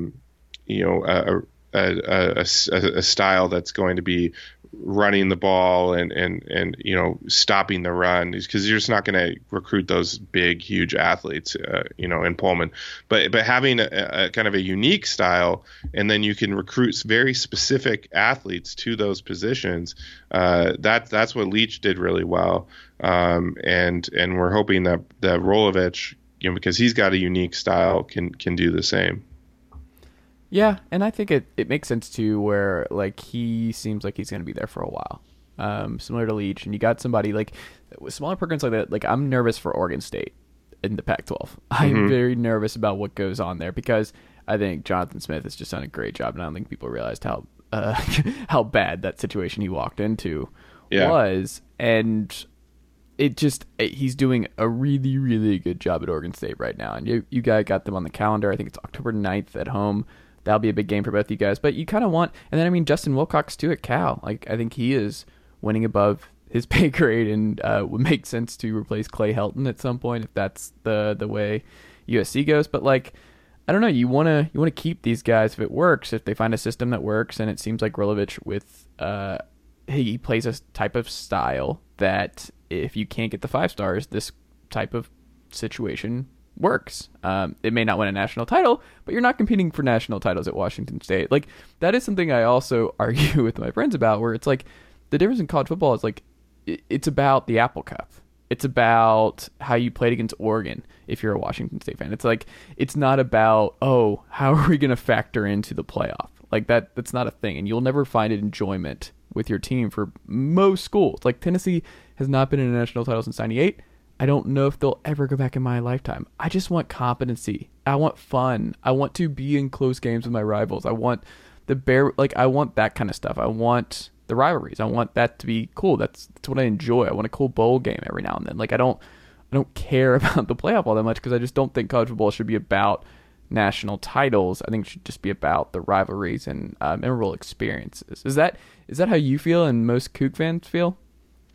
Yeah, I think there's an outsized emphasis on the Apple Cup for a lot of Coug fans, but sometimes to the point where they can't appreciate other success because we don't win the Apple Cup. But that was a big, part. But the problem with Leach couldn't beat Washington, and that directly impacted WSU's ability to win the Pac-12, because there was 3 straight years where if WSU won the Apple Cup, they would go to the Pac-12 championship game, and 3 straight years they lost. And so it's those WSU fans want to, be in regular bowl games and contend for a Pac-12, title when that roster is at its peak, right. Because like that 2018 team where like Minshew came in, and there was a very good, roster. The defense had a lot of, juniors and seniors, and they had a great receiving core. They had a good offensive line, and Minshew just came in was like the cherry on top to capitalize on that. And so that was our best season in a while since 2002, and it was a lot of fun. We of course didn't, but there's still people that lament the fact they didn't beat UW because they just haven't beaten UW in so long, and people are tired of losing to UW. And one thing Rolovich did, at least messaging wise, good is like, oh, we're gonna emphasize the Apple Cup, and we want to win that game. And but yeah, so I don't give a shit if we're going 1-11. That one win is against Washington. Yeah, exactly. So and we're at the point where, like, for me, I just write off the Apple Cup. I'm just like, that's a loss. I'm not going to invest, because it's so hard to invest so much of your emotional well-being into that game, because it's just been a boat race for like many years. So we obviously have hope, because all the coaches are different on both sides, and maybe we can finally at least keep the game close, maybe win one. once in a while, because it's been a while. Because I would love to see, you talk about the rivalries being a big part. I would love to see them become a big part again. That part especially. But we've been beating Oregon and Oregon State and stuff a lot. Yeah. So that's been pretty much every team. Stanford and Cal's can give us trouble. But yeah, it's just been UW. They got to get back to UW.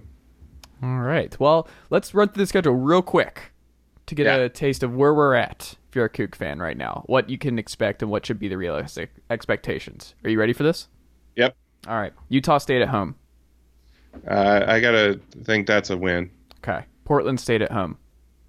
I mean, I've seen us lose to Portland State in the rain at home before, but I think they'll win that one. Okay. USC at home. Yeah, I just don't. I don't think so. Okay. So it's 2-1 at Utah.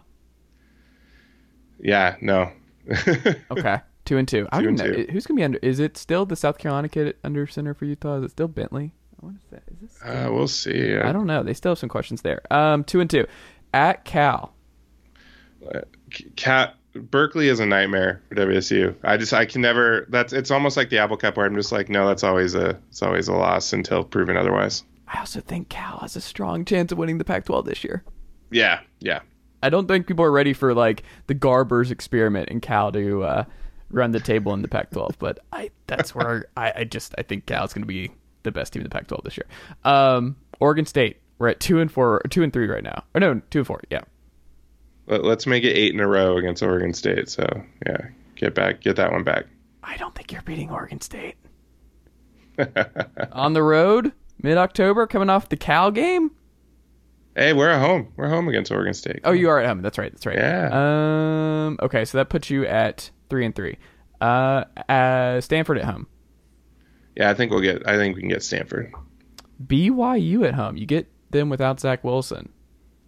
Yeah. Man, that's a tough one. I'm gonna say we'll lose that one. Interesting. Okay, 4-4 on the road at Arizona State. No. Man, this road schedule to wrap up your season is brutal. Yep. Yeah. That's not good. At Oregon. No. Arizona at home. I like that one. I like having the warm weather team come up to play in cold weather in November in Pullman. So I'm going with that one. You know what this means for the Apple Cup? Yeah. You have to win to go bowling. And what I can guarantee you, based on just history, is that they would not win that game in this situation. As much as I hate to say it, like I told you, I write that one off until proven otherwise. So yeah, 5-7 sounds like. I mean, that's not terrible for the first real full season of Rollers. Honestly, when we went through it, I said 5-7. But if you would have just said, "Where do you think this team is?" I would have said like 3-9, 4-8 would be more of my feeling. So 5-7 sounds better. Yeah, we just ended positively, and you didn't even know. That's why you play this out. That's why you think it through, Craig. That's what we do this process. Because if you do Tennessee stuff, you're like, oh, this schedule is not bad at all. Like, I might fire Heupel myself if they don't go 6-6 with this schedule. Like, this is crazy. All right. Well, what can we check out from you this week at CougCenter? Yeah. CougCenter. We'll just. We're it's baseball season now. I know. We'll, Top 5 program over here. We get Arkansas coming in full capacity this weekend for the SEC crown, essentially, after Vanderbilt. It's gonna be good. WSU's trying to finish strong, hopefully sneak into the tournament. But so we're covering that. We signed one of the biggest basketball recruits in history, so we're covering that. We'll have a pod. Our pod is called Podcast versus Everyone.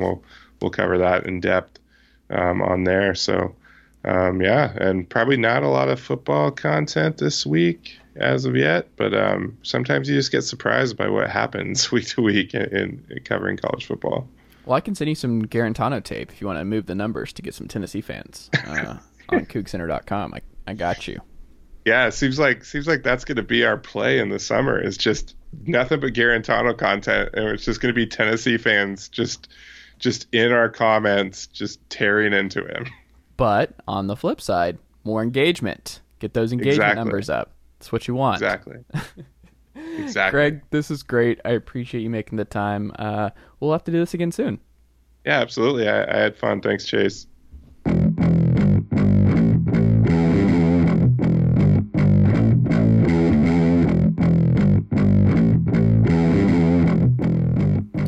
All right, we are back on the Chase Thomas podcast. I am still the aforementioned Chase Thomas, and I am now joined by PD, the Pale Dragon. You know him from SB Nation's Columbus Blue Jackets blog.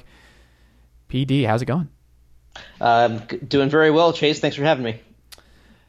Is there anything you want to talk about with the Columbus Blue Jackets right now? Is there anything on the docket that is happening with this club? Seems pretty low key right now, right? Yeah, absolutely nothing whatsoever to talk about. Very, very boring team. Very boring season. I mean, you had them finishing 8th in the Central before the season, right? No, I did not. No, I'm generally an optimist, and I thought, this will definitely be a playoff team. I thought, hey, they added Max Domi in the offseason. They would add an extra scoring touch. Like, yeah, this team can hang in the Central for sure. And then that didn't happen. Were they how long have they been tanking down the stretch here?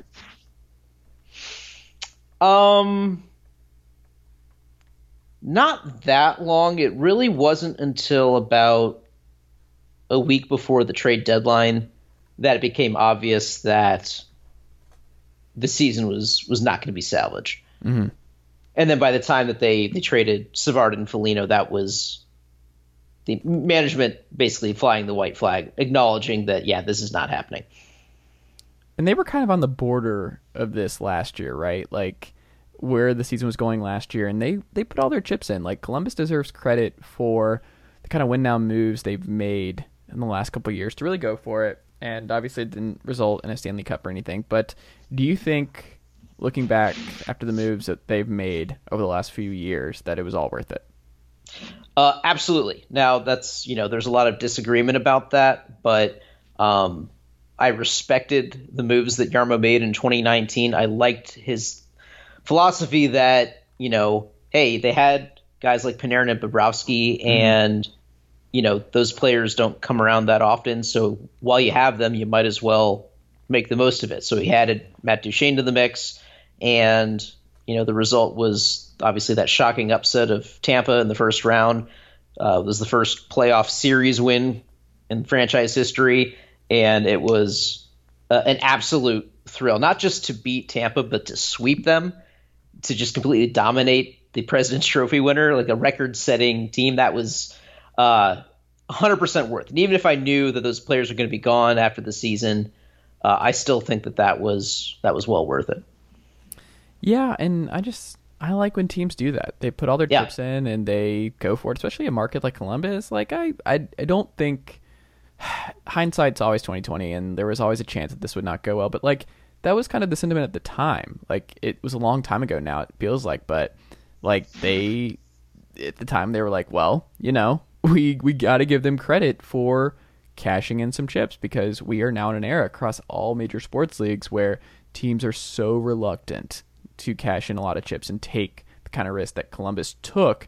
So I think I'm always partial to clubs like the Blue Jackets who do that, and I don't think it's fair, and I don't like people, and I understand why fans would harp on them a little bit more because they wanted to win and they didn't know what's coming because it didn't work out. But I just think then these GMs are going to be they're going to be more reluctant to do something like this again, because they saw what happened and the backlash and things like that of like, oh, this is why you don't go all the way, and this is why you pseudo contend. This is why you try and make your window last way too long without really, really going for a cup.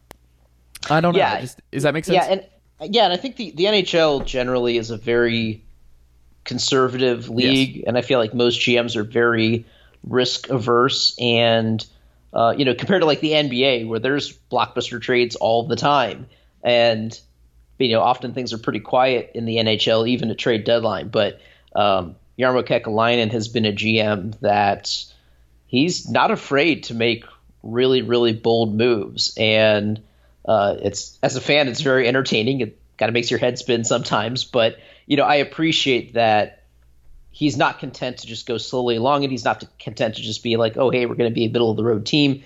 It's, hey, if I can make a big splashy move to upgrade the team, I'm going to try it. Now, it's not always, the moves don't always work out, but I respect him for at least trying. Absolutely. Well, you wrote a piece today. I read it today. It was either today or yesterday on John Tortorella and his complicated legacy in Columbus. How would you frame, for the listeners who have not checked out the piece, but they should go check it out if they have not already, check it to canon.com, the legacy, how would you describe it, and how did you describe it in the piece? I feel like with John Tortorella, he's a very complex figure, and there's good parts to John Tortorella and there are bad parts to John Tortorella, and I don't think it's fair to talk about him and his time here without talking about everything. And so obviously his tenure here has ended on kind of a sour note just because it was such a disappointing season. And even by his own admission, it was a season that was not up to his expectations. There were things that got out of hand and he didn't have the ability to fix it, wasn't able to fix it, But I think overall, if you take the entire 6 seasons, I think they were generally successful. This was a team that had not had very much success when he came on board. He turned the team around very quickly once he got here, established a new identity for them, and then they went on a run of success that the franchise hadn't seen yet. 4 straight years with the playoff appearance, 2 postseason series wins, and a lot of exciting games during that time, a lot of exciting win streaks in that time. So I think he deserves praise for that, for the positive changes he brought to the team. But then, I think he deserves a little bit of blame for, this season falling apart the way it did, for some of the, media outbursts and the things like that, the way that he clashed with certain players, that was definitely a negative part of his legacy. But I think looking back as time goes on, I think people will still look at this as a successful tenure overall. Who's next in line to replace him, do you think? That is a great question, and there's not a lot of rumblings that I'm seeing yet about who that's going to be. I hope that they cast a wide net and interview a lot of people, a lot of different kinds of candidates from diverse backgrounds, and try to find someone who is the best fit. I think at the end, John Tortorella, and there was comments that both he and Jarmo Kekalainen had made this week that seemed to suggest that they realized that it was not a fit anymore with the way the roster was changing, with his philosophy. So they need to bring in someone who fits with the kind of players that Jarmo Kekalainen has been bringing in. So I don't know who it's going to be. There's been a lot of names thrown out there. I'm intrigued by perhaps hiring a European coach. There's been talk about Rikard Gronborg wants to coach in the NHL. He's currently coaching a team in Switzerland. He's coached the Swedish national team. He is Swedish, but he attended college in the U.S. I think he's married to an American. So that would be interesting. There's also, I'm going to butcher the guy's name, Juuso Jalonen, who's the Finnish national team coach. We've got the first European general manager, so why not the first European head coach? I figure it's a team that has more and more young Europeans on it, so I feel like maybe a European coach could connect with those players better. Just someone that would have some maybe new ideas and not just be part of the same old boys club of NHL coaches that, let's be honest, all kind of approach things the same way. There's really not that much difference in approach of different NHL coaches. The big thing I don't want to see is I don't want to see some retread, some guy that's bounced around, been with a lot of teams, someone like what Tortorella was when he came in. I'd like to see someone new get a chance. Can I interest you in a Dallas Eakins? You could. I don't. Is Anaheim looking apart from him? As a Ducks fan, you're welcome. You're welcome to have him in Columbus. Well, Well, speaking of the Ducks organization, one name that would be a retread but would interest me would be Kevin Dineen, who's coaching the San Diego Gulls. He is a former Blue Jackets player himself. He was head coach of the Florida Panthers at one point. He was an assistant for Joel Quenneville in Chicago, coached the Canadian women's Olympic team one year. So he's got a lot of coaching experience. I think he's got a good resume on his own. The fact, though, that he played for the Jackets is just a nice little extra thing there. But he's a name that I would certainly consider. Okay. So we'll put a pin in Dallas Eakins. Off-season storylines you're monitoring right now. Yeah, so I think the biggest one has to be what are they going to do? How are they going to start planning for the future? And a lot of that revolves around, what the core of the team is going to be going forward. And the is Seth Jones. He is a free agent next summer, but obviously this summer he'd be eligible to sign an extension.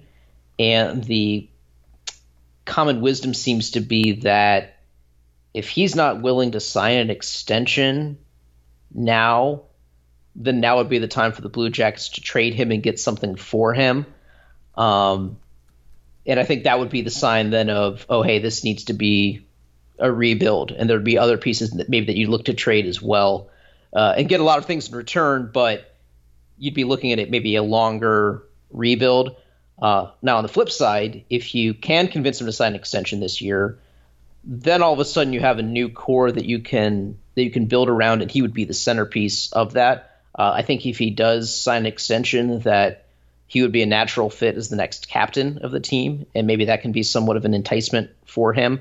But that's something that people are going to be paying attention to after free agency starts is, can they get an extension done with him? Because a lot of things will fall into place after that. Interesting. Your free agent plans, like if you're in charge of how the Blue Jackets approach this offseason, specifically free agency, is there names that you're already pinpointing? Or are there trades that you're pinpointing? What would you do? What would be your first couple orders of business?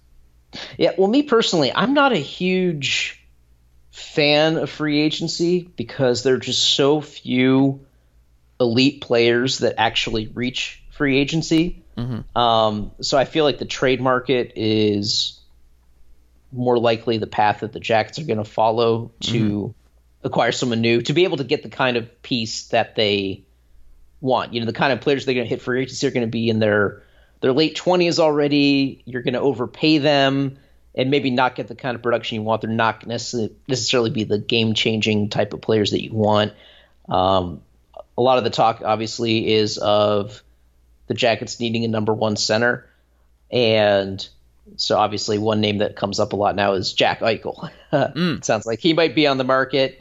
Now, I will say, though, I don't see it likely that he would come here because I don't know that the Jackets have a package that they can put together that would make it work for Buffalo.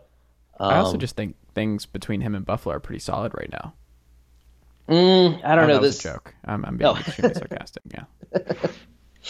Yeah. So that's going to be, a huge storyline to follow just on a league-wide basis to see where he goes, because that could be a pretty seismic change. Assuming he recovers from whatever surgery he's going to get, but that could be a pretty seismic change if he ends up somewhere else. If he goes to, say, the Rangers, either of those teams, it would boost them quite a bit. Well, the Rangers are in good shape too. Things are going pretty normal in New York. New York teams, it's gone really well, I think, by and large. Outside of the Islanders, everybody's been having a normal last couple of weeks. Last thing, and we'll wrap up here. Long-term rebuild. Do you think that is what's in the cards, or is there a way to pivot? Because you said they could target a premier Eichel type and keep this thing going, or do you think that this 8th in the Central situation is probably the reality for Columbus for the foreseeable future, and that they need to go through a painful retooling, rebuilding effort? Yeah, I see. I don't I don't think it needs to be a major rebuild because, this is already a pretty young team. So when I hear about a rebuild, I feel like that require moving a lot of current players on the team. But that would mean moving players that are still in their prime and still would have a window of competing here. I think the Blue Jackets finishing 8th in the division this year was a bit of a fluke. They certainly earned their record with the way they played, but there were a lot of guys that were underperforming, and there was a lot that just didn't click this year. And I think there are a lot of factors that go into that. I think the Pierre-Luc Dubois situation kind of derailed things right from the beginning, and that sort of poisoned the locker room. I feel like not having the full Tortorella training camp hurt them. Not having the practices between games hurt them, especially then trying to integrate Patrick Laine and Jack Roslovic into the lineup. It was just, there were a lot of rocky things there. So I think even if they changed nothing else, they would be in a better position next year just because it would be a regression to the mean. But yeah, I think there are pieces here still to build around. So Oliver Bjorkstrand is already locked in long-term. He signed his extension before the season started. You still have Cam Atkinson for about 4 more years. If you can get Seth Jones and Zach Werenski locked in, I think that's a core that you can build around then. And there's some promising prospects that are coming up or that have already been with the team or joining the team next year. So I think this team can go back to at least being where they were in 2020 as a team battling for an Eastern Conference wild card.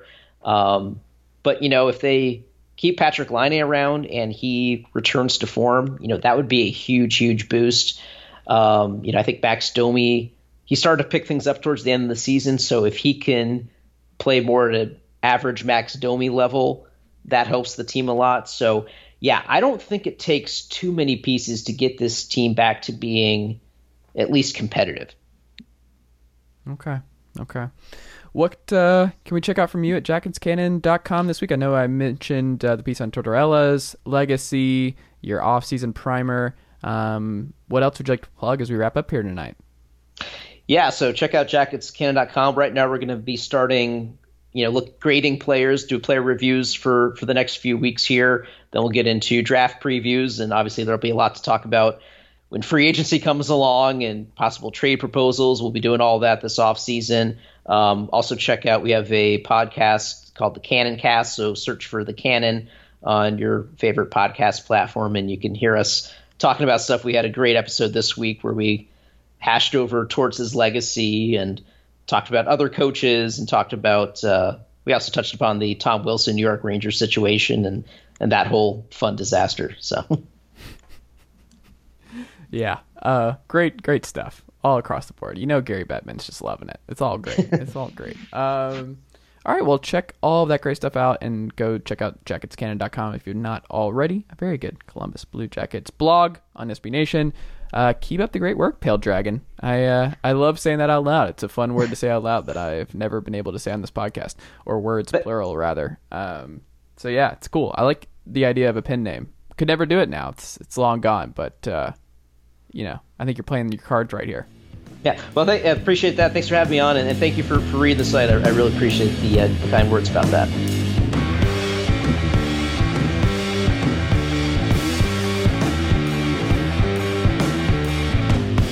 Nicely done, nephew. Chase Thomas Podcast. Hell yeah. Sugar Ray Leonard, Roberto Duran, Marvelous Marvin Hagler, and Thomas Hearns. Legends, whose 4-way rivalry defined one of the greatest eras in boxing history. Relive their decade of dominance in the new Showtime sports documentary, The Kings, a 4-part series premiering Sunday, June 6th, only on Showtime.